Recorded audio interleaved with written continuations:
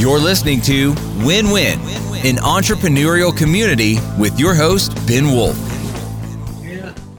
And welcome to Win-Win, an entrepreneurial community. Happy to see you again. It's been a little bit of a hiatus. I can't wait to speak with my guest today about the difference between a CFO, a fractional CFO, and a fractional COO, from somebody who's been doing both. Ask you guys to pause this for a second, leave a review, follow, comment, whatever it is that they allow you to do on the platform on which you are watching or listening to this. And without further ado, I want to get into introducing our guest today, who is a fractional CFO with the Imperial Advisory Group, which is a fractional CFO firm that belongs to and is a vetted member of the Fractional Leadership Organization. Our guest today has previously served as both a COO and CFO at a variety of small and mid-sized businesses. You can learn more about his company at imperialgrp.com. That's imperialgrp.com, like Imperial Group, but without some of the vowels, imperialgrp.com. I give you Jim Altieri. Welcome, Jim. Thank you. Hope you're having a great day. I'd like to say hello to all of your all the folks out there that are tuning in. Thank you for having me, and thank you for sharing your audience with me. I appreciate that. My pleasure. I want to ask you to start off, if you could give us a quick context, like under 2 minutes, like a quick background into like how you got into this, like how, talking about this whole distinction between when somebody needs a fractional COO versus CFO. Like what kind of like a 2 minute context and background on how we get to be talking about this today? Well, that's a great question, and it's kind of interesting. I grew up in Rhode Island, and I would come out of a blue collar family, and I was the first family member to go to college. And when all of that was happening, this was a long time ago. The world was a different place, and I didn't even know there was a such thing as fractional anything. I thought you got a job and you went and did it. Right. But I went into the Marine Corps. I got out of the Marine Corps. I went to college, and I got involved in some interesting companies. Like I started out with Lockheed Corporation, which because I figured getting out of the service, going to Lockheed would make sense. And when I found out was that they're extremely inflexible. You really got to change policies and procedures to do anything entrepreneurial. And I'm more of an entrepreneurial, out of the box thinking type of person. And then I went on to Timberland, and I went on to Coach. And Timberland, I actually worked in the factories, and I really got immersed in operations, as well as I was running the financial side of the business as their controller for 9 factories. It was a great place to work. It was in the Dominican Republic. I mean, it was like the Wild West. The whole way the country was back then. It was just a different world than what we grew up with in the United States. And I had traveled to a certain degree, but it was a great eye-opening experience. We're running factories, and we're doing some really interesting stuff for Timberland. Went to Toomey Luggage, went to Coach. Coach, I was there when we went public. We changed the world. I worked with some great CFOs there.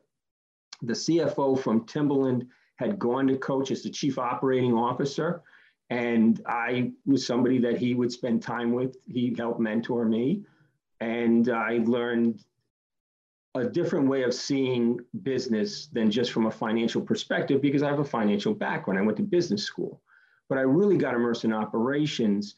And then I went off and did a whole bunch of private equity stuff with a number of different companies where I was in both roles, as you had mentioned, COO and CFO. And sometimes there's only one of both, and you're doing everything. And in effect, you're fractional on one side as you're full on the other, or vice versa, depending on what's going on in the business. And then I found my way to Imperial through Gershon, who is the owner of the business. Recently, it's only been 6 months, and I had done some consulting before that, but the idea of being fractional appealed to me because I think there's a lot of value in that model, especially for smaller businesses. So I hope that answers your question. I know, absolutely. Absolutely. The next question I really wanted to know is if you can paint a picture of like the kind of issues, problems, challenges that business owners might be facing, like before they bring in a COO or CFO, like before they meet you or talk to somebody at Imperial Group or whoever, like what's going on in their lives? I want to make sure people can see themselves in this, in the kind of situations that you come into. What kind of problems and issues are they facing before they come into contact with you guys? So before I answer that specifically, I'd like to just give you a perspective of what I think is really important to businesses in general, which is one of the things I think they lack. And that whether you're a CFO or a COO or both, you can bring to that business from a fractional or part-time basis, however you want to perceive it, or full-time as well. And to me, what I learned working in a lot of these companies was that especially in the factories themselves, or when we were transitioning from factory to sourcing really operational stuff that is really chief operating officer or vice president of operations type things, we have to find a common denominator to translate that, and that's always dollars. Everybody wants to use dollars. So that's where the finance guy comes in. But the finance guy's got to understand what's going on in order to capture that and paint that picture and tell that story through the financial tools that get used in any company, whether it's budgets and forecasts or variance analysis or doing pie charts and all the other good things that we do. But there's a way to paint that picture. And I think there's as much art as there is in science in how that gets chosen to be done, because the way you communicate that is super important. And I think that's more on the financial side than it is on the operating side. And I also think that understanding business process, when to implement systems in order to create, and finding the right people, those three things, systems, process, and people, are so important to a business. And the owners of businesses, especially smaller businesses, a lot of these folks, these young men and women, are really good at doing what they do, but they haven't figured out how to delegate and how to let go and find the people that can either provide them with something that they don't already have, which they need, because they don't always know what they need. And on the other side of that is letting go so they can actually create the growth. So if you don't have the processes, the systems, and the people, you're going to hit a wall. And what I find in a lot of the businesses that I'm working with, the smaller ones, is they're already hitting that wall by the time they come and find us. So what does that wall hitting look like?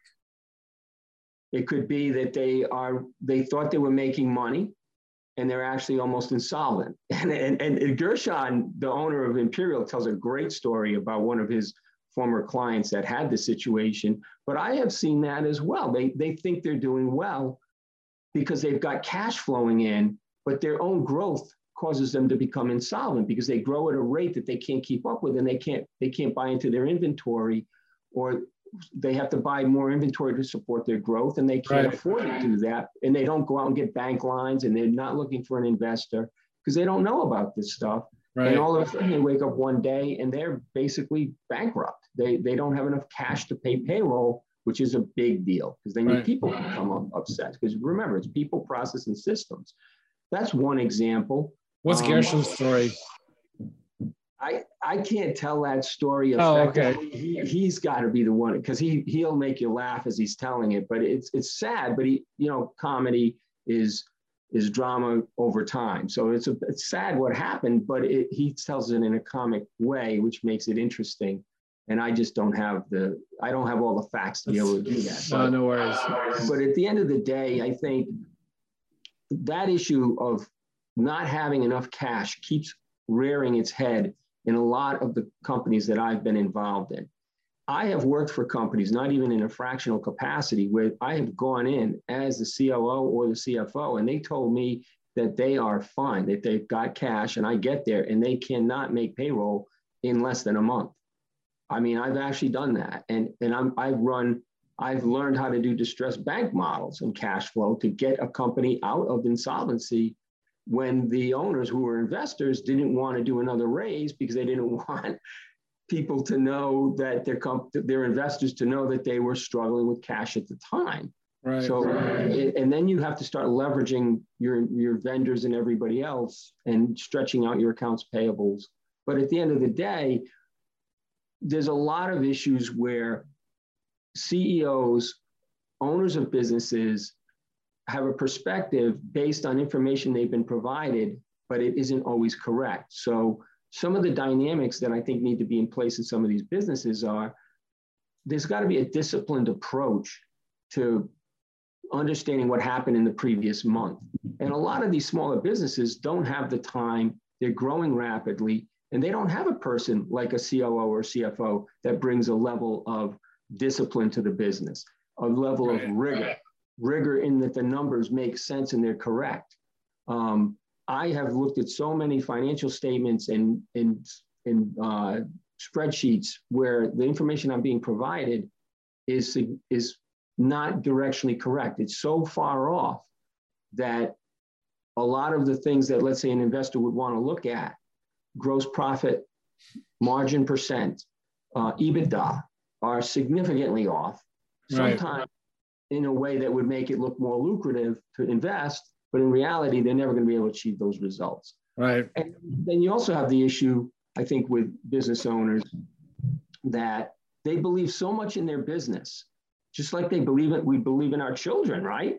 These businesses are children for these people. They're just like a member of the family, that they don't always see the forest for the trees, that they don't realize that what they're forecasting is not even achievable because what they're achieving today is not nearly, and they think that their growth will solve everything. So they turn around and they double their sales and they think they're going to drive their sales to get out of that problem, which then brings them back to the insolvency issue. And I see those a lot with these businesses that we're involved in.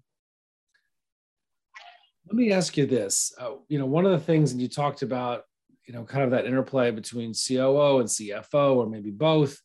One thing that's, possibly confusing to me and some people is that the COO or integrator is taking on P&L responsibility, which seems like a financial type of thing. So that can kind of maybe blur the lines sometime. They're responsible to make sure that the business is profitable. So how does somebody know if they have a business? How do they know if their biggest need or their first need is with a COO? Is it with a CFO? What exactly is the difference between them? That's a great question. And the answer is terrible. It depends. And well, give us some of the factors. And I will. I'll give you my perspective on that. But and you've been there too, so you kind of understand. It depends on what the industry is and what the business is actually doing, I think, to differentiate between the two. So what I'd like to start with is, let me define what I believe is a traditional COO versus a CFO and what they're involved in the businesses, and then you can easily see the difference.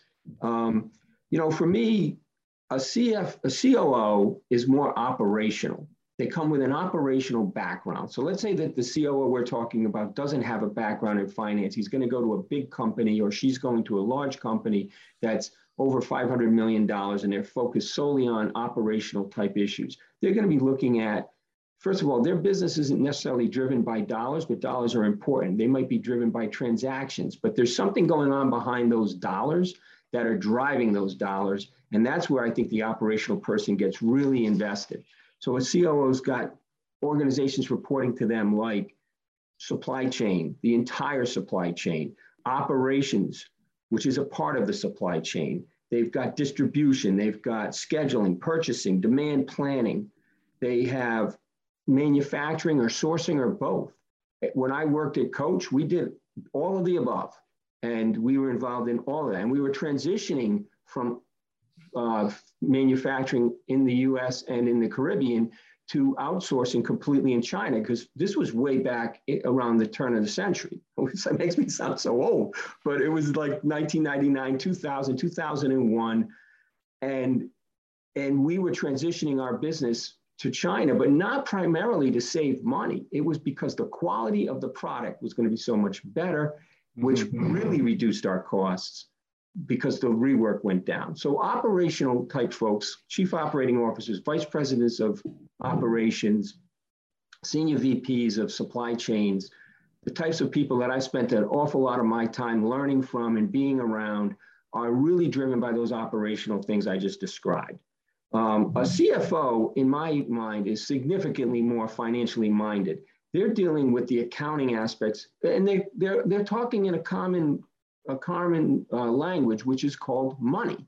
They translate everything operational to dollars and cents, so everybody can understand the impact of that. But you don't want to lose the impact of the transactions or the mix of the product that people are working within. For example, if you change the type of products you sell and they become more expensive to produce, transitioning from, let's say, fabric handbags to leather or vice versa, and changing the way that they're produced, your costs can change, and all of a sudden your margins and your profits can go down. Mm-hmm. The CFO's got to be paying attention to stuff like that, but he's going to understand that from the operational side of the business. But they're dealing with accounting, they're dealing with financial forecasting, treasury type functions, banking, debt service. When does a business need to borrow? How do you know the difference? When should you decide to borrow versus sell a piece of the business, and talk to the owner about what is going to better serve him in that capacity?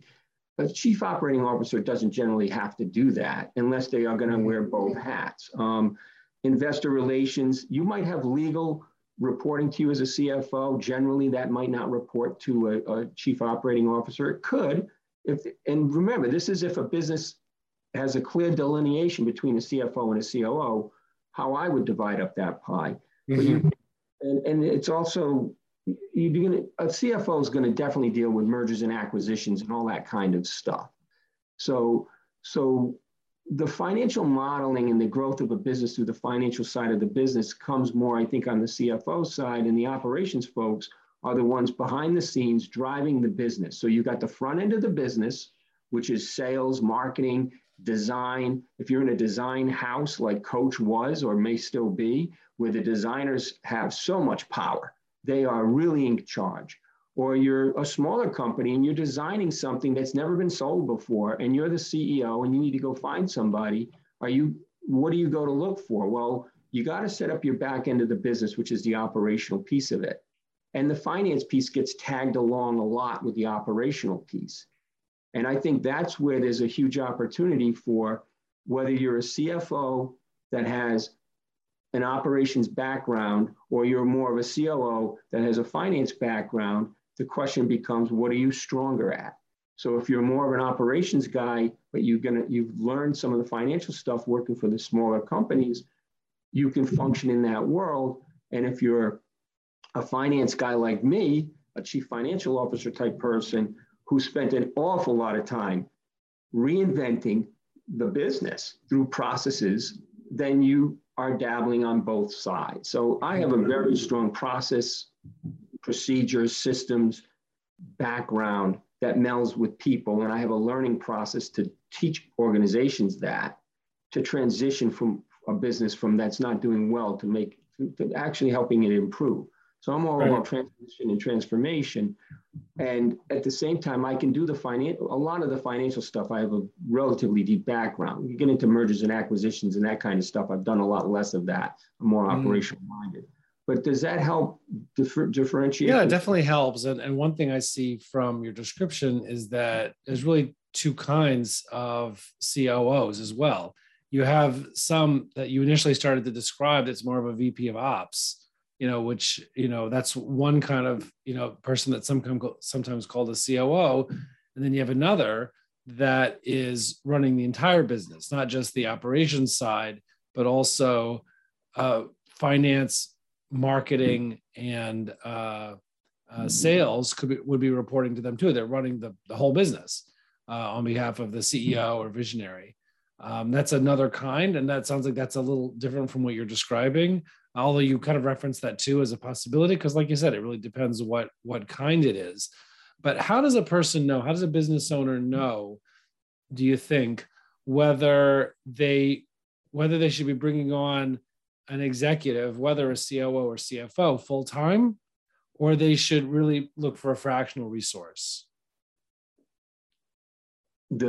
I would say that's a complex question as well. But first of all, how big is the business? Because the size of the business is going to determine what they can afford. Also, what stage of transition are they in? What are they transitioning? Are they driving growth? Are they trying to implement a new system? Are they dealing with COVID? The supply chain falls apart and they don't know how to deal with that. I mean, that was a real issue. And it's still an issue in this country today because the supply chain is really disrupted because of what's happened with COVID. And you can walk in, I can walk into Stop and Shop right up the street. And then recently, all of a sudden, product's not on the shelves. They're just not getting it. So I go talk to the meat manager. Where's all the meat? They ain't here. The stock. So when you've got depending on the type of transition that a business is making, can help the owner or the CEO determine what type of person that they want. A lot of times they don't understand it that way. They don't really understand the difference. So I think one of the best things they could do is actually speak to a fractional company like Imperial, speak to people like you, speak to a friend that does that type of work and get some guidance. Getting guidance that's the free part of it. It takes time. These people don't have a lot of time, but it's worth it because it's going to save you a lot on the back end to make a better decision and also understand the type of person. Doesn't matter if it's a man or a woman. It matters, are they going to fit within your organization depending on how you drive it as the owner of the company, how you want to see that, and understanding what you really want to achieve. So I think the way to answer the question is you got to understand what you can afford, and you've got to understand what you're trying to change. And understanding what you're changing and what you can afford can help you make a decision as to whether you need someone who's fractional or full-time, and also whether or not you want someone that's more on the finance side or the operations side, depending on what you're trying to modify. Right. That's a very simplistic boiling down of a very complicated subject of what does each business need? Because if a business they invent something new that's never been sold before, and they don't have much of an operational background, and they're out trying to chase venture capital dollars or private equity dollars, they don't need an operational guy. They need a CFO that understands how to set up the back end of the business too. Perfect example. And if you think that there's a different way to go, you should say, because I love to have the dialogue could be more interactive, because you have been a COO and you've been you've done a lot of the fractional stuff. And I'd love to hear your perspective on that example of intellectual property. It hasn't ever been produced. They got to find out where they're going to make it. That's very important. But they can also get that, but they're really chasing the dollars, like on Shark Tank or something. They're going to need a finance guy to come in to maybe help, or a finance gal to help them find their way, because they're not going to get to the operational piece until they can come up with the money anyway. Right. Well, it's a little bit of a chicken and egg issue too, because you have to be able to demonstrate to them that you have the wherewithal within the company to deliver on what they're giving you money to do. So, so it does get a little complicated in that. But the last thing, actually, before we run out of time, that I wanted to get from you is mistakes. Like, what are, so again, so people can see themselves in it. What are some of the biggest finance or operations mistakes that you see people, making, or the business owners are making before, I guess, they get whatever the right, guidance is? What are some of the biggest mistakes that you're seeing, or like the biggest, most glaring issues that people have? The toughest issues to resolve, or some of the transitions that I have had to do, come back to the issue of insolvency. I have worked for a number of companies where I was full-time employed, but they weren't able to give me financial statements because they didn't have any, where they were either private equity backed or they were self-funded. And they didn't realize that a business that I was working for, let's say they had 11 stores in New York City. They had the stores across the country, San Francisco, Chicago, all the big markets. New York, they had 3 or 4 stores, maybe a store in Long Island, something going on in Florida. High-end locations. It's a luxury product. Half their stores are not making money. They don't have a common way of building out storefront. They're on the wrong streets, and they're not going to make money. And we're going to have to shut these stores down. they're much better off in the e-commerce space because they're making a lot of money in the e-commerce space, but they don't realize that these stores aren't making money. Also they're in a market that isn't making money, and they think that it just needs more time, but that market isn't necessarily ever going to come around with the model that they're trying to run. So not having the right business model, the right footprint, it could be devastating. By the time they bring in the finance or the operational folks that have the ability to see it, they've already spent an awful lot of money, or they spent an awful lot of time, and then it becomes a painful process to transition. But these businesses could be anywhere from, I've seen it at 10, 15, $20 million, $30 million. And they're not going to get to that 50 until they correct these issues, because it's those pieces of the business are taking up the lion's share of people's time, and they're also eating up a lot of the profitability of the other aspects of the business that are running well, like in that e-commerce. So that's one example. I think another thing that I see a lot is when they start to really manage change.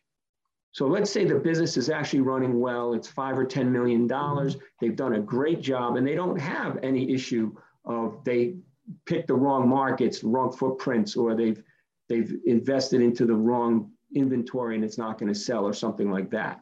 They've got a good thing going. Now they're trying to double and triple it. They want to sell the business, but then they start to manage change into the business, and they're going to put in a new system. That can be backbreaking from an organization that doesn't have the discipline or doesn't even understand its own process flows. Because what I've seen a lot is that they bring all of their existing problems into the new system. Why not spend some money on a fractional person, whether it's a CFO who's done system implementations or a COO who's done system implementations, and get their advice that they've implemented SAP or NetSuite or any of the other financial systems that are out there, or they've done Salesforce on the back end. Because the people that are selling you these systems are going to come in and tell you they're going to solve all these problems for you, but they have a certain ceiling of how much they can spend. And once they get close to that number, they're going to start losing profit, especially if it's a fixed cost job.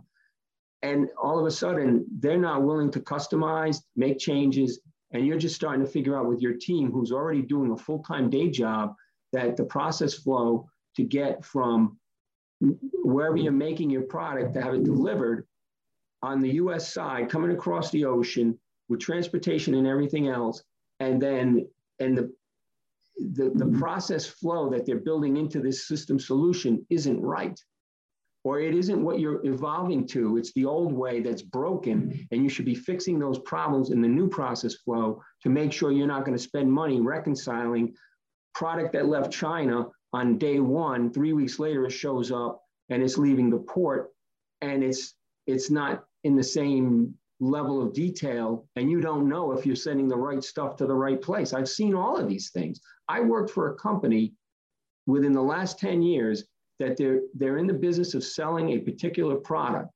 And it took me and I'd only been there, they had an insolvency issue. We got through that. We got through the getting the vendors, creating enough capacity. They're growing the business on the front end quickly, and they didn't have enough capacity to produce for that market. For that period of time, they weren't going to have enough capacity. I convinced the factories in China to produce differently, the way we learned to do it at Coach.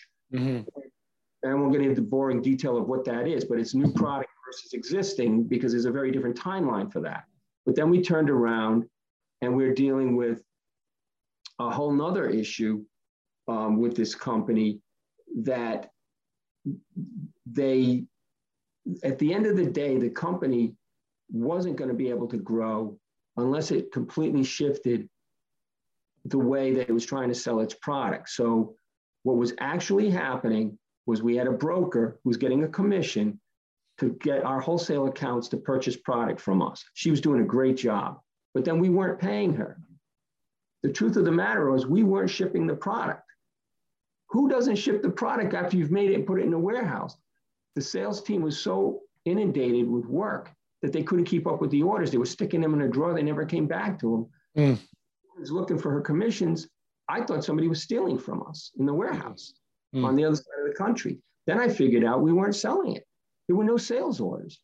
And this was an $11 million business, and we're talking about $1 million in sales a year. This is huge for this business. Yeah. Oh my gosh. Wow. Hugely disappointing. Right. We fixed it.